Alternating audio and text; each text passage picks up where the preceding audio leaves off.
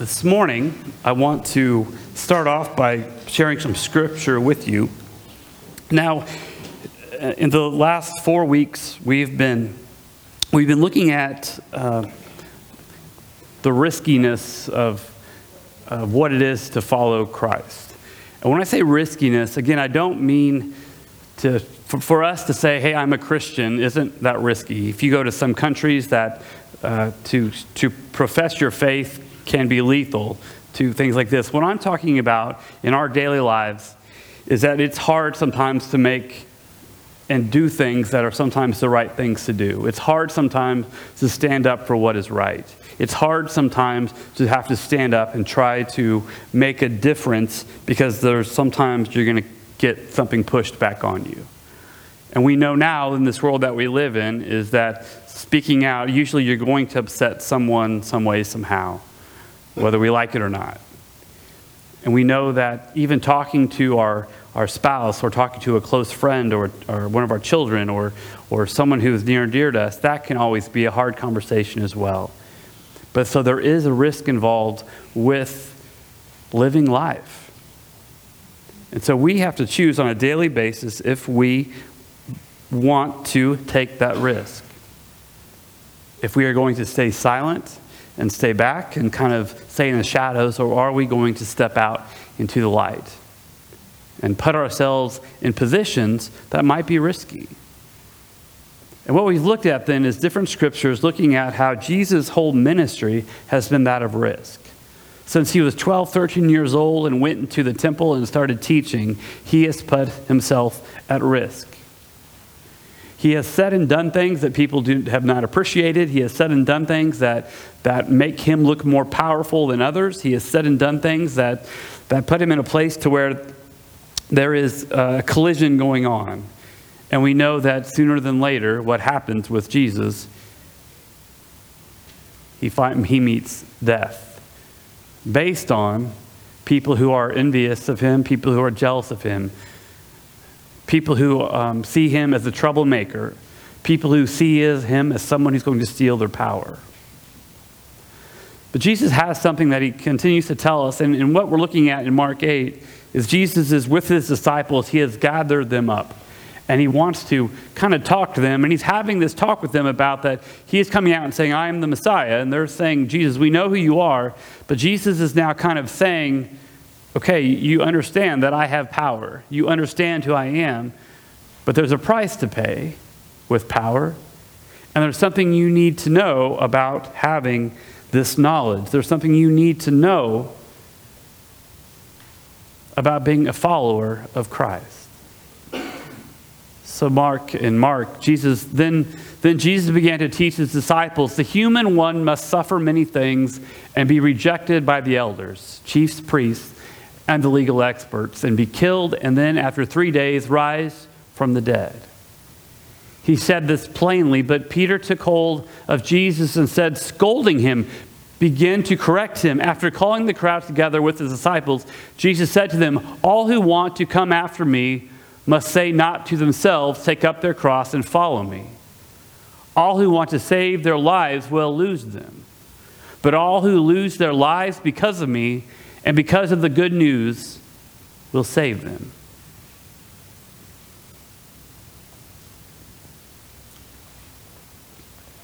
At some point in time, all of us have to realize that doing things the way we've always done them may not be the best idea. At some point in time, we have to realize that the true blessings of life aren't something that you can buy, aren't something that you can have as far as materialistic, but the true blessings in life, as we know, are the relationships that we have, the people that we love and care for. That at some point in time, we have to put our childish ways aside, and we have to deal in the world of reality. And reality can be very cold, reality can be very hard.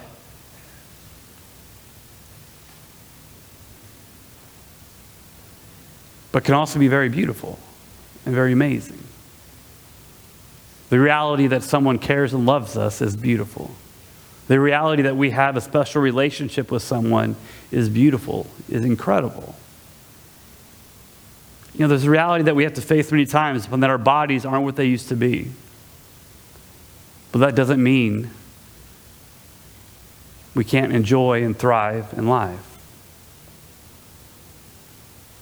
There was a time where maybe we were quick to judge, or we were angered very quickly, that we spoke our mind harshly, or that we were very aggressive. But then we start to realize is maybe, just maybe, a kind word works a lot better than a harsh word. We start to realize that the more and more stuff that I pay for and that I accumulate makes life harder and harder, because it means I have to take more care of more stuff, or I have more payments, or I have whatever it may be, that maybe there is something real about living a simple, simple life. Again, this is nothing new to any of us. It's no great surprise that less is more. Especially going into Thanksgiving and Christmas, when we really learn what it is to be consumers. We really learn what it is to have so much. Today also in lines with All Saints' Day. All Saints' Day, many of us maybe have heard of it. All Saints' Day in the Christian year is a day that we celebrate, depending on Catholicism looks at it one way, different churches look at it different ways, but for the Methodist Church and for a lot of Protestant churches, what we look at is we celebrate those who have gone on, who have passed away before us. We celebrate those people who whose hard work and they have come to be at rest. This morning we've prepared a video that will look at some of the people in your lives who you've submitted and asked us to show, and when for a few moments we're going to pause and we're going to look at these beautiful, wonderful faces that many of you miss dearly. These wonderful faces who, many of them have made this church be what it is today. Many of those faces that have inspired you and encouraged you. It's the people that want you to live and want you to thrive. It's those people who are saying to you, it's worth the risk to do the right thing. I've never sat at the bedside of a person who is dying, and I've heard them tell me to tell their loved ones to give up. They've never told me to make sure I do all I can to make sure that that person doesn't live a life of happiness. Instead, I hear, make sure that he eats at least 2 meals a day. Really heard that one.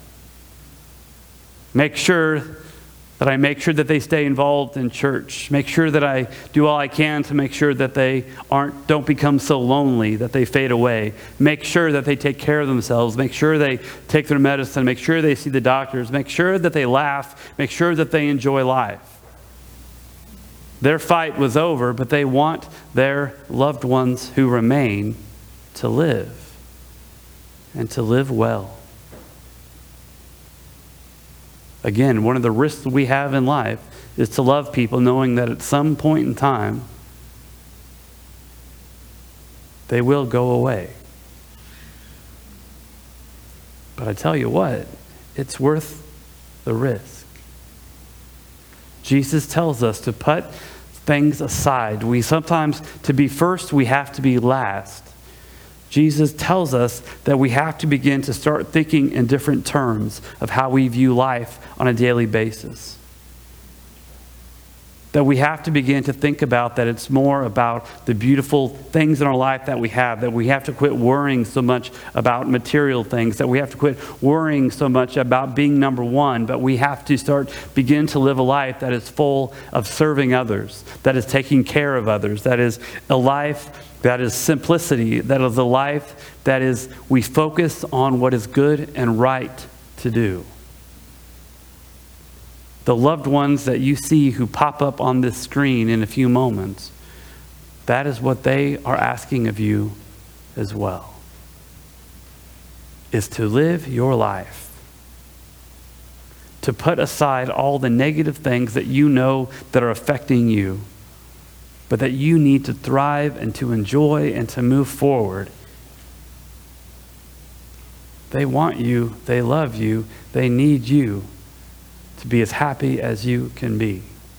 And that is exactly what Christ is asking of us as well, is to live this life and to live it to the fullest.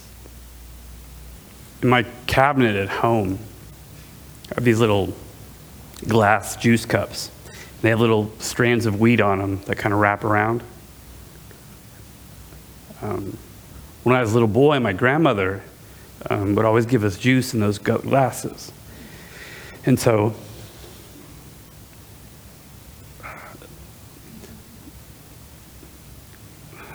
I love this day, but I don't like this day either, because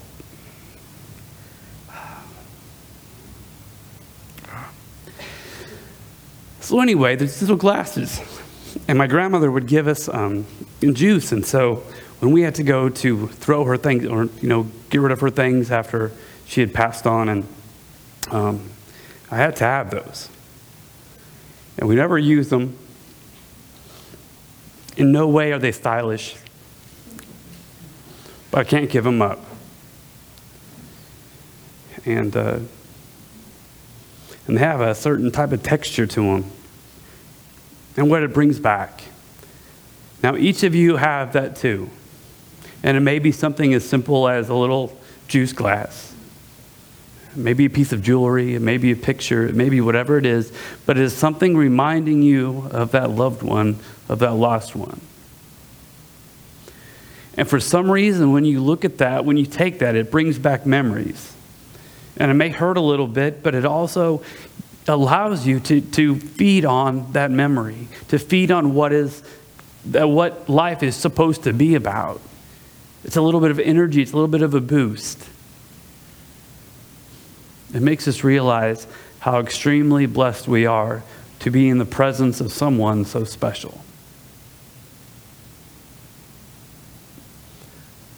Now we are going to move into Holy Communion. Now remember, Jesus knew that Jesus was going to die. He knew what was to happen.